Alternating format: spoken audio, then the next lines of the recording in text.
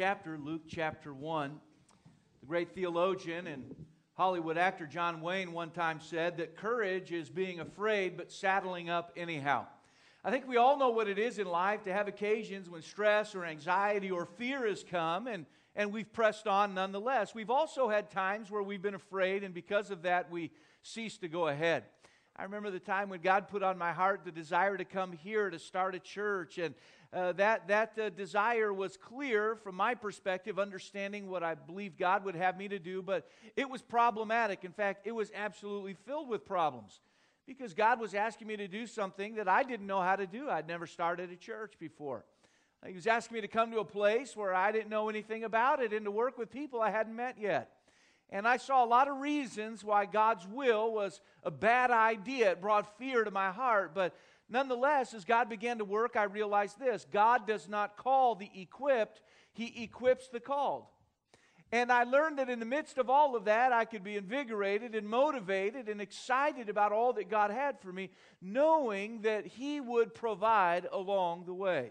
I'm enjoying my 13th Christmas at Coastline Baptist Church this year.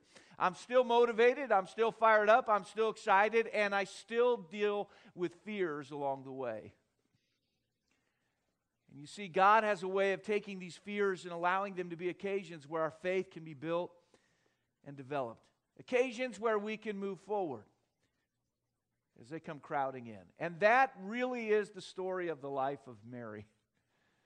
She knew what fear was all about. She knew what it was to have what we might call anxiety and wonder, how is this all going to work out? She knew what uncertainty was. She knew also that when fear fills our heart, that there are some truths from God that can allow us to move ahead. She came to understand that God is greater. He's greater than uncertainty. He's greater than the unknown. God is greater than fear. You see, Mary knew what Paul told us in 2 Timothy 1:7, that God has not given us the spirit of fear, but of power and of love and of a sound mind. We're in the midst of a series. We're just 2 weeks into it. I guess we're not quite in the middle of it, but we're in the midst of a study on the occasions in the Christmas narrative when the angels came on the scene. 4 different times, as you study the Christmas story, the angels showed up, and each time they arrived, they brought a message. And their message was not reserved just for the person to whom they were speaking. It's for all of us. And each time their message could be summed up in words like this: be not afraid. Don't be scared. It's going to be okay. And they brought truths to their listeners that are relevant for us today. And we come to an occasion in our text this morning where they came to Mary. It was a time where there was fear in her life, yet it was a time where Mary learned some truths and exhibited those truths. We can be helped. If you're able, I'm going to invite you to join me in standing today as we read the text together. Now, as we open our Bibles to Luke chapter 1, this is a familiar text, especially when we think of the Christmas story. I found many times when we come to familiar texts of the Bible, we take for granted we've just squeezed them of all the truth they possess, all right?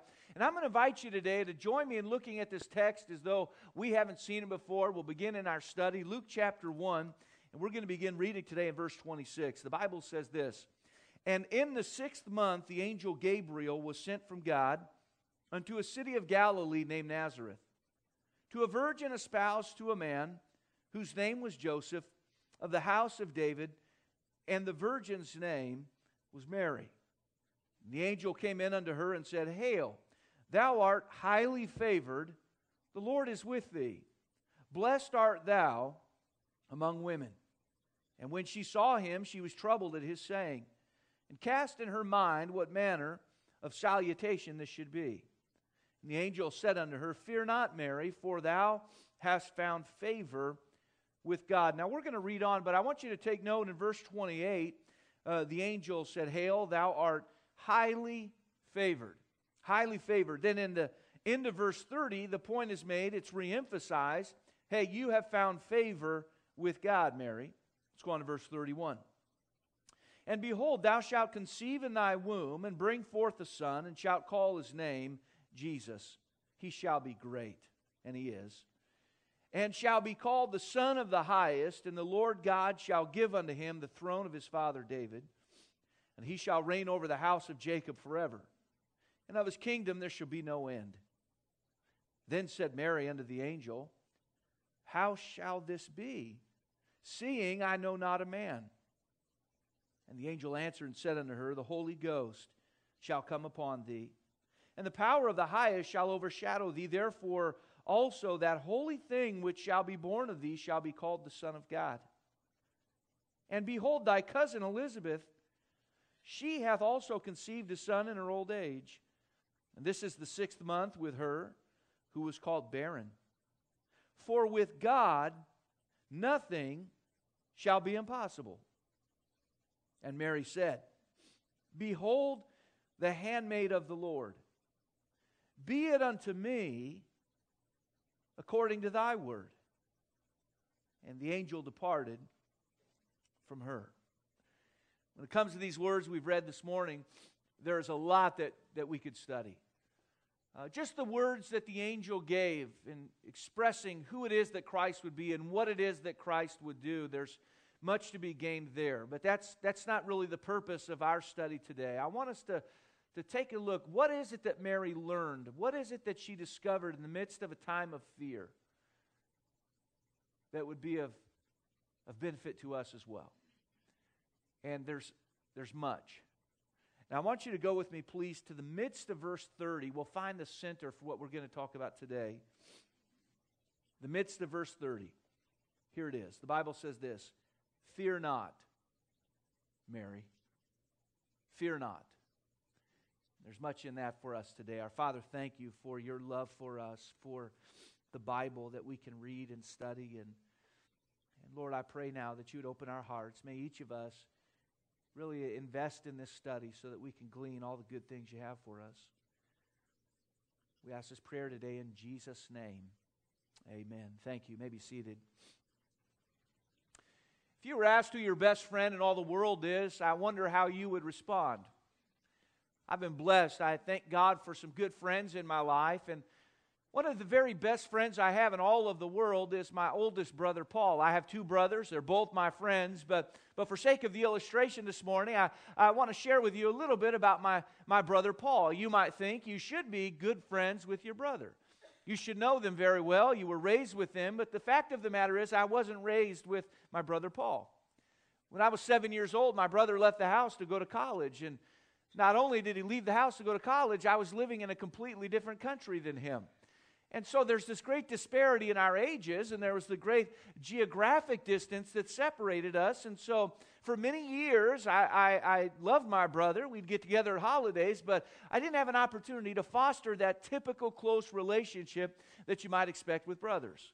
Well, as the years passed and as we both were grown, we had an opportunity to get to know one another much better. And then when God led us to this place, my brother also is a pastor, and we had that in common, and we had the opportunity to get to know one another even better. And I have to tell you that one of the greatest blessings in all of my life is the friendship that I share with my brother.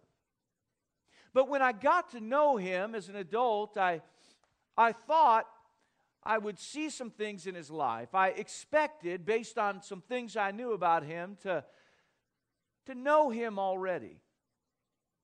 I knew that he had been married for some time and had what seemed to be a strong marriage. He had children that were being raised that seemed to be well-balanced and adjusted children. He had a very large church.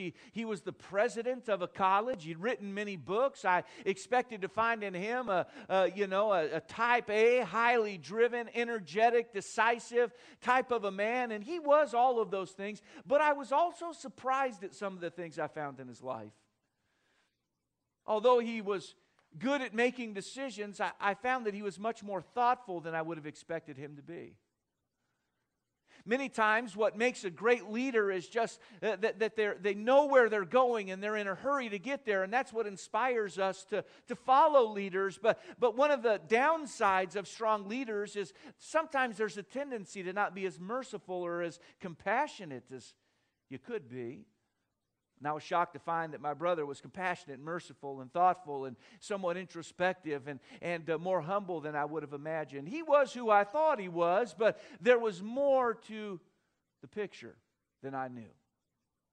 Over the years, I've had times, just like you have, where I've entered into relationships and I kind of had a preconceived idea of what the person would be like when I got to know them.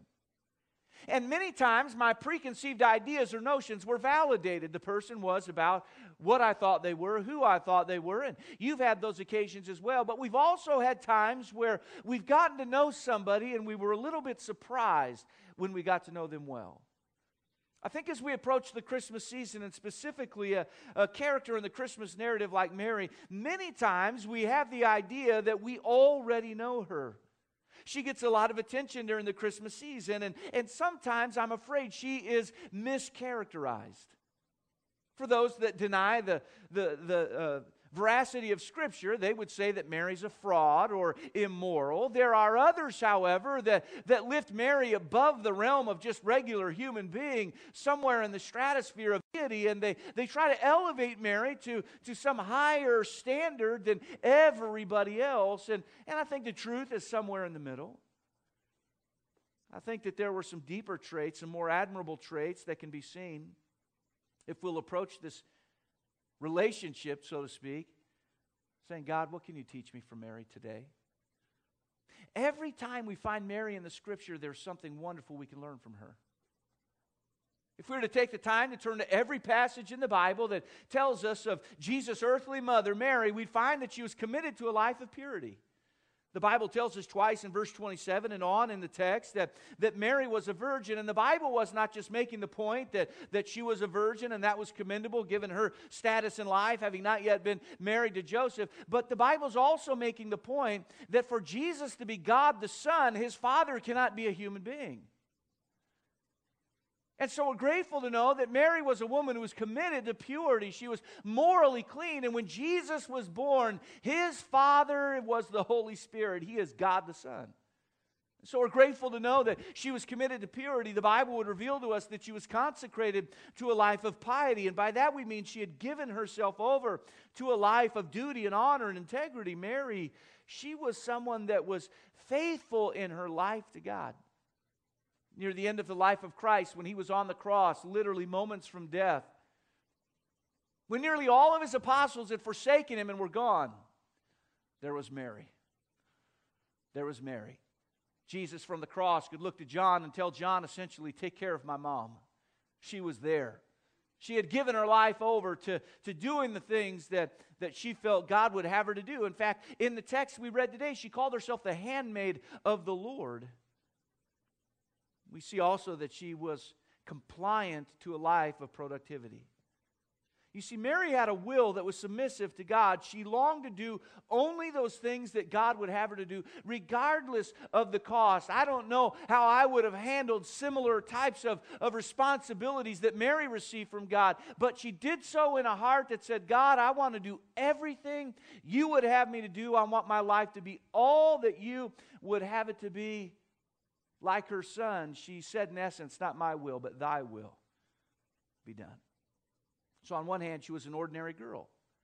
If we were to have been walking in her hometown and seen her, I don't know that we would have been surprised at what we've seen. I don't know that she would have stood out from anyone else. But on the other hand, she was a deeply devoted follower of God who lived that life of integrity. And if we took the time to get to know her, we might be encouraged by what we would learn. What would we see in the life of Mary during a time of fear? What would we see in her life that encouraged her? As you follow along in your outline today, the first element we find in this text is the basis of acceptance. The basis of acceptance. I love the way the angel Gabriel opens his remarks. He approaches Mary and he says, "Hail." Now, hail, that's not a typical way for us to greet people today. We don't say hail. We think of hail a cab, perhaps. But to use the word hail in that sense, it was a greeting, but I was curious, what does that word mean anyhow? So I got out a dictionary. I looked up the word hail, and according to the dictionary, the definition of the word hail is cheerful. I began to put that in context. The angel is saying cheerful. In our vernacular, we might say, I'm happy to see you. I'm glad to be in your presence. I'm glad that you're here. That word hail literally is a word that speaks of acceptance. If you stop by my office next week and you walked in, I said, hey, I'm so sad to see you today. I'd be saying, in essence, you're not accepted, all right? If you came by, and I would say this if you came by, hey, I'm glad to see you. Glad you're here today. How are you doing? Welcome. All of those things are words that would convey to you an acceptance on my part. And when the angel came to Mary, he said, hail. He was conveying acceptance, but he went on to say this, thou that art highly favored. You see that in the text? Thou that art highly favored. Now, all of those words in English come from just one Greek word.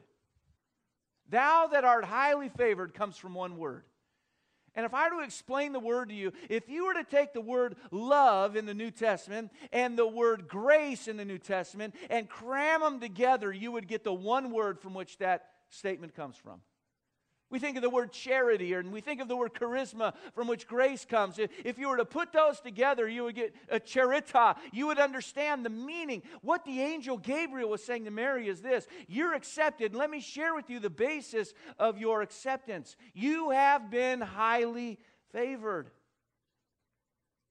And it's of the love and grace of God that she was favored. Mary was accepted because God loved her and God extended His grace to her. And by the way, that is the only way any of us can be accepted by God.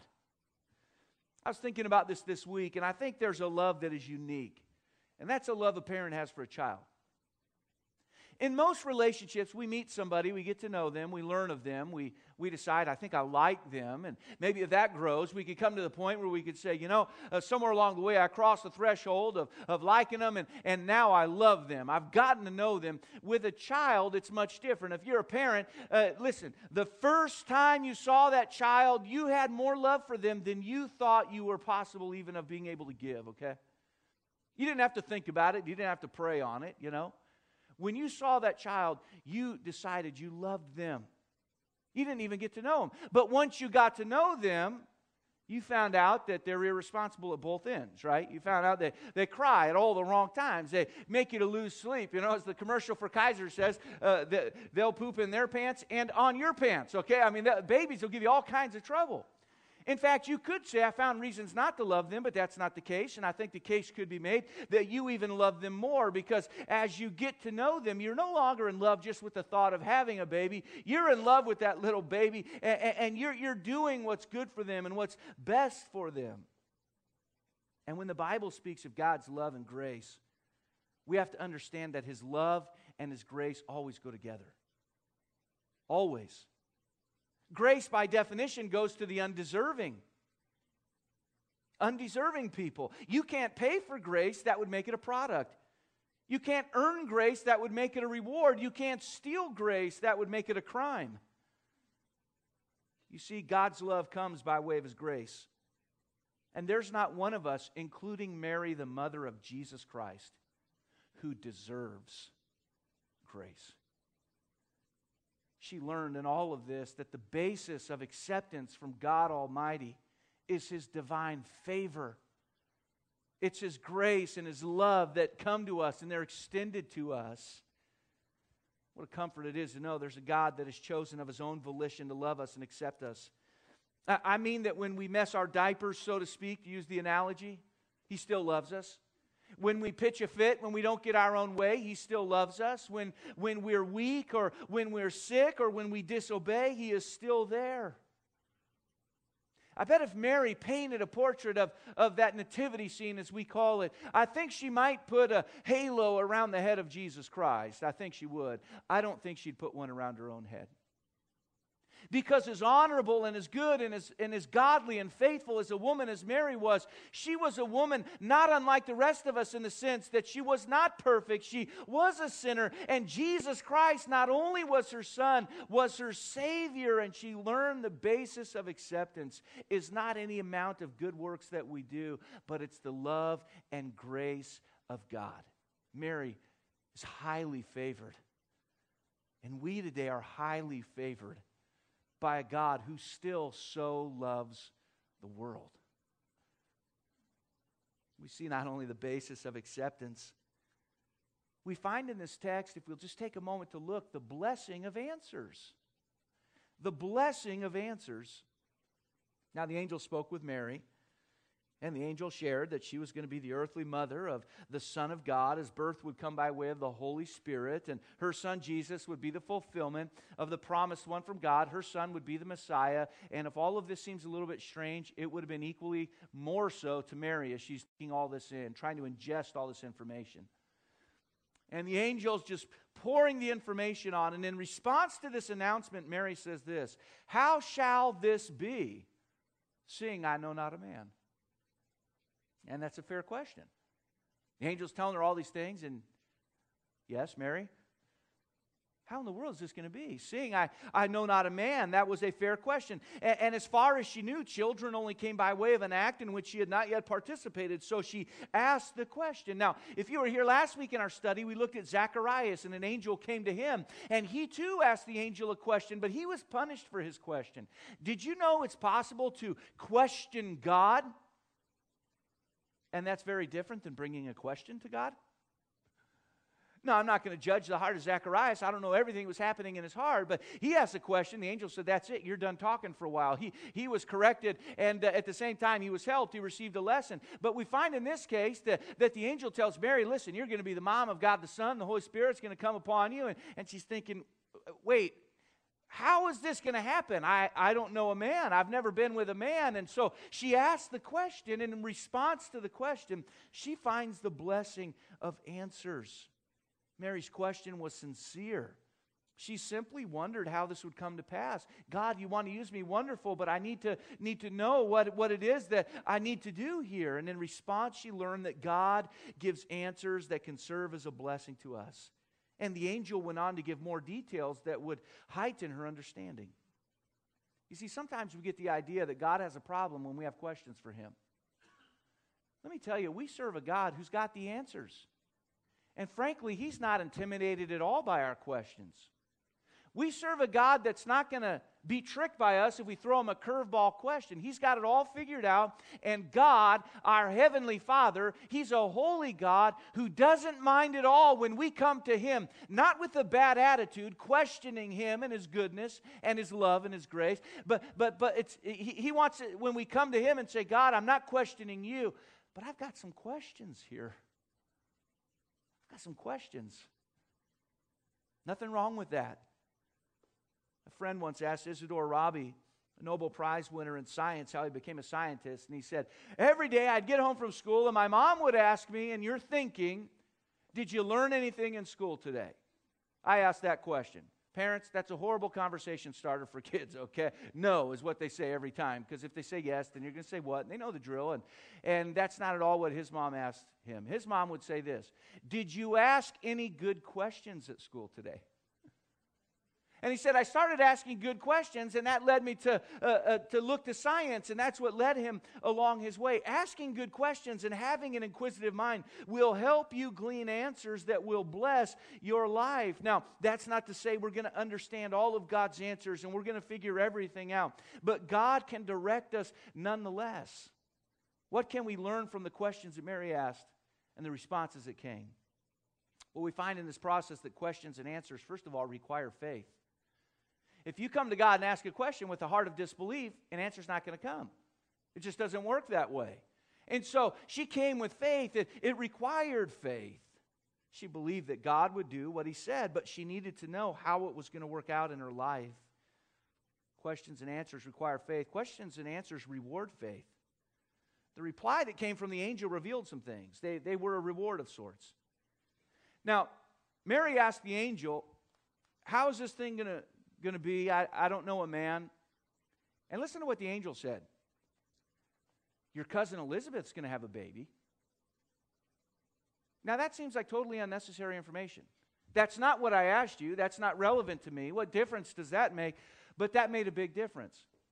You see, when she asked a question in faith, her faith was rewarded with a little tidbit of information. It was an unintended positive consequence from her question. The angel was saying, in essence, "Mary, I know what I'm telling you. It's unusual and it seems impossible, and you would think God could never do this. But because you've come to me in faith asking this question, I'm going to reward your faith by sharing with you that your cousin Elizabeth, who people would say is beyond the years of having children, she's expecting a child right now just to show you how powerful God is and how great God is. God can do the impossible. And when Mary had a heart of faith, she was rewarded with more faith. Can I ask you today, what are you doing with your faith? Sometimes we come to God in faith for salvation, and then we have this latent faith that just sits around. It's not developed. It's not grown. We don't exercise it as we would a muscle. That little unsought piece of information was a great reward to the heart of Mary. She would have never known to ask that question, to get that answer. But when she came in faith with a question, God said, I'll tell you what, you asked a good question, but let me give you an answer to an even better question. That'll help you. We see that questions and answers result in faith. Her question and corresponding answer helped her to grow. She learned, as is seen in verse 37, with God nothing shall be impossible. Later, Jesus in Mark 10:27 said this, with men it is impossible, but not with God, for with God all things are possible. And so our faith is rewarded, but then our faith is developed, it grows. Hebrews 11:6 says, but without faith it is impossible to please Him. For he that cometh to God must believe that He is, and that He is a rewarder of them that diligently seek Him. God rewards when we are seeking in faith. He blesses, He encourages, He develops, He grows. You see, there was a seed of faith in her life that grew more and more and more as she learned. It was her faith that led her to faith. If you want a blessing in life, you need to be the kind of Christian that says, God, I know you're at work today. I know you're in control. I know you have a plan that includes me. And God, I do have a question. Not questioning you, but how you're working in my life. What a blessing it is to know that when we have questions, we serve a God who has answers. Ask in faith, you'll receive in faith. James, the half-brother of our Lord, in James 1 and verse 6 says this, but let him ask in faith, nothing wavering, for he that wavereth is like a wave of the sea, driven with the wind and tossed. Mary learned some things, didn't she? Our study is going to continue on next week. We've got to find a stopping place at some point in our study today, and I want us to consider the final element in our study today. Mary learned the benefit of agreement. If someone were to ask you, what's the greatest moment in your whole life? It'd be kind of hard to boil it all down to one moment. I wonder what was the greatest moment in Mary's life? The greatest single moment. It'd be hard to tell, but I believe a case could be made that the greatest moment in the life of Mary was found in verse 38 in our text. When she says this, behold the handmaid of the Lord. What a statement that was. Handmaid just means female servant. And so Mary, in response to this frightening, unusual experience in her life, she responds with a heart to God that says, behold the handmaid of the Lord. God, here I am. Behold me. Look upon me and find in me a servant of yours. God, I want to do whatever it is you want me to do. And she went on to say, as she continued, she said this, be it unto me according to thy word. God, I want it to be as you would have it to be. What a great moment it is in life when we understand the benefit of agreeing with God. God, I'm your servant, she said. And I want my life to contain all you would have for it. She was saying, Lord, take me, break me, mold me, and make me, for I want to do thy will, O God. You see, the benefit of agreeing with God and His will is you get to know God better and you get to do His will, which is always best. One of the great experiences in my life was working for a man by the name of Andy Pike. I learned so much from him. Now, when you have a job, you kind of have an agreement. You're there for a prescribed amount of time, and you get X number of dollars based on how long you're there, for how much you produce, and it's kind of a trade-off. You know, you don't often think of, boy, I owe that guy, or that guy owing me. It's just kind of a trade-off. But I've got to tell you, I've looked back on that time when I worked for Andy Pike, and I put in the time and produced, and he paid me, and I still owe him. He taught me so much. My life is better today because of things I learned from him. He was a boss when I worked at a company called ATI, Apparon Technology, and we had an understanding when I went to work for him. And here's what we both knew, we agreed on, and there was a blessing in all of this agreement. Here's what we both agreed on. We agreed that I didn't know very much. Okay? I knew that, and he knew that. We agreed I didn't know very much. Okay? Here's what else we agreed on. That Andy knew a lot. And when we agreed on that, it gave us the capacity to come together, and in our relationship, all right, Steve, here's the basis. You don't know much. I know tons. And so what you need to do is just do a little bit more listening than talking, and you need to observe, and I'm going to help you succeed, because as you succeed, it helps the company, and I don't mind at all investing in your life. Friends, I want you to know something. I can, from this moment in my life, look back, and I don't know that I can find a teacher in a classroom that did more for me than he did, just teaching me how things work in life. I'm not the person I want to be today, but I'm a better person today than I would have been were it not for an opportunity to learn some of the things that came by way of an experience of a boss that took some time to teach. Let me tell you how it works with God. We have to have this understanding that we don't know the way, but He does. And we have to come to this point where we're going to find an agreement. God, here's the agreement. Behold your servant. I'm your servant, you're the master. Be it unto me, O God, according to thy word. Whatever it is you would like to see in my life, that's what I want you to see in my life. God, I want to give myself to you.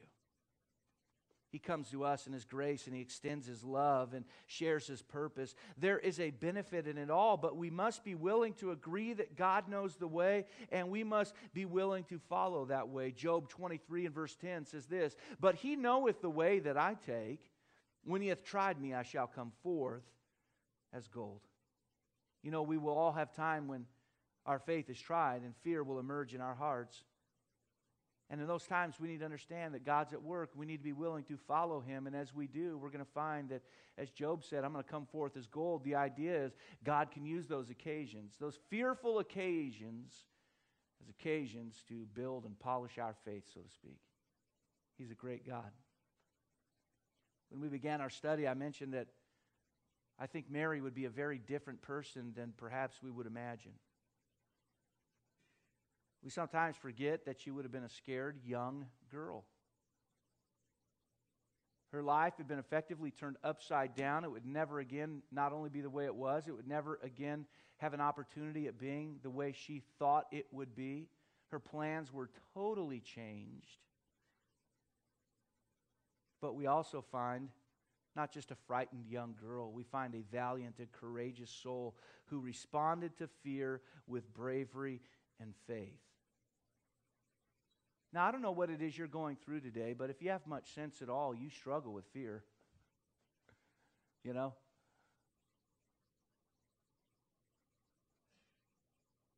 And I don't know what it is that you would struggle with when it comes to fear, or anxiety, or stress, or any of the rest of it. But Mary learned that fear could be overcome through faith. And her faith wasn't in herself. It was in the God who's bigger than whatever it is that she was up against. And not knowing what it is you're up against, I can tell you this with all confidence. God's bigger. He's bigger. Mary went through this time, and we can see clearly there were some principles, some truths that could help.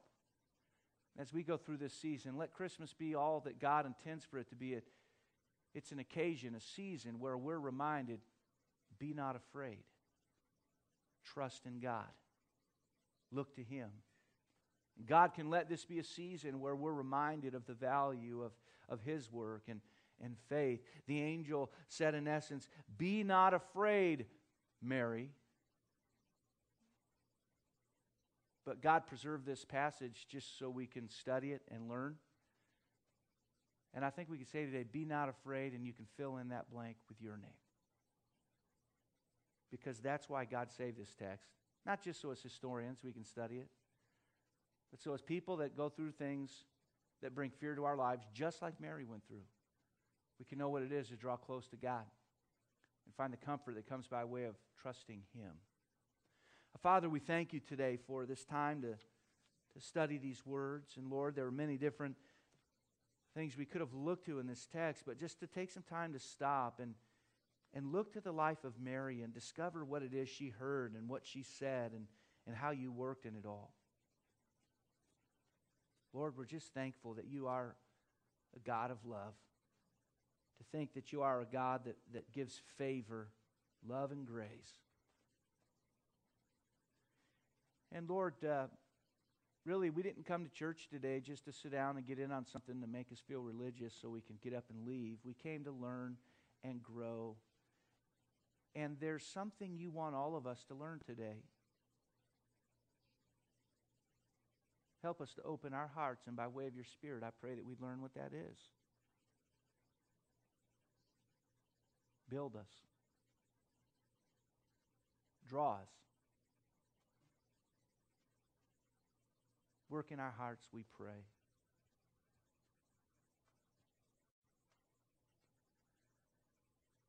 Heads are bowed and eyes are closed, and we're going to be on our way shortly. Think of all the trouble God went through, not only to come into the world, but to make sure that we could have an accounting of His arrival as we read Luke's gospel. And then for a couple thousand years now, working in spite of people trying to get rid of the Bible. Many people have done that to preserve it so we can study it. All of that because there's just good news in there that He wants us to know. He wants us to get a hold of. And there's something in this for all of us today, and it may look different for everyone here, but there's something in there for all of us. Maybe you're here today, you'd say, Pastor, there was some merit in me getting out of bed and putting one foot in front of the other all the way into this place today. You'd say, Pastor, there was some value in the words that we studied today, in the principles that were shared, some statements that were made, and in the privacy of this time, maybe you'd say, Pastor, there was some value in this Bible study for me in my life today. Are there those who'd be willing just to lift a hand up as a testimony? Say, Pastor, there was some value in it all for me today. Numbers of hands. Thanks so much. Just about everybody. And that's wonderful. Specifically, what would it be for you? I couldn't tell you what that is, just as you couldn't tell me. It's good to know in general there was some value. It's better to know specifically. What specifically can this message bring to my life? I wonder if you're here today and you'd say, Pastor, you talked about the fact that even Mary had to respond to God's love and grace.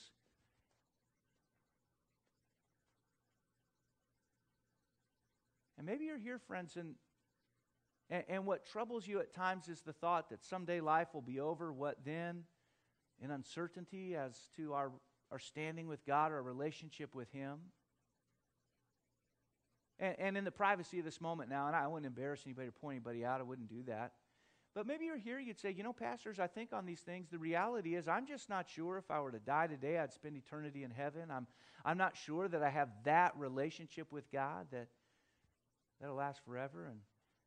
And many have raised their hands already today, but maybe you'd say, Pastor, that's one way specifically this message spoke to me today. Are there those in the privacy of this moment you'd be willing just to lift up a hand and say, that's something that's in my mind, in my heart at times. I'm not sure of my relationship with God in those words. I don't know if I were to die today, it'd last forever. Are there those this morning by a testimony just lifting up a hand real quick? Pastor, that's where I'm at. That's what's in my heart today.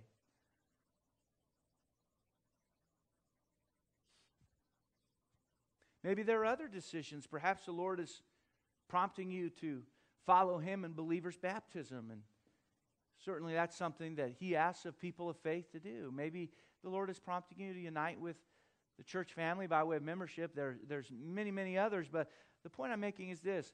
What is it that you believe the Lord's prompting you to do, and would you respond to that? Would you have the heart that says, Lord, be it unto me according to thy word? I want to do what you want me to do. We're going to have a time that we call a time of invitation, and we're going to have some folks in the front, men and ladies, with their copy of God's Word, the Bible, and then we're going to sing a song. And if you want to respond and spend a moment in prayer, I'd invite you to do so. Jesus said that His house should be a house of prayer. The front of a church is called an altar, a place of prayer and decision. If you'd like to pray with someone, they're available. If you want to pray alone, that's fine. If you have a question about a spiritual decision or some issue in your life that you'd like to talk to someone about, let's not come and go the same. Let's not just punch our spiritual time card, our spiritual to-do list and say we went. Let's say, Lord, I came because I know you've got something for me in all of this. And let's take some time just to think on that. Would you be so kind as to join me in standing once again, please? Heads are bowed and eyes are closed. Music's beginning to play. Brother Ryan's going to lead us in a song today called I Surrender All. As he begins to sing, if you know the words, sing along. Maybe today as you think on all this, you say, there's something for me in this Christmas season. Be not afraid was the message of the angels. That's a good message for me. As the singing begins, if you know the words, sing along. But if God's touched your heart, let's do business with Him at this time.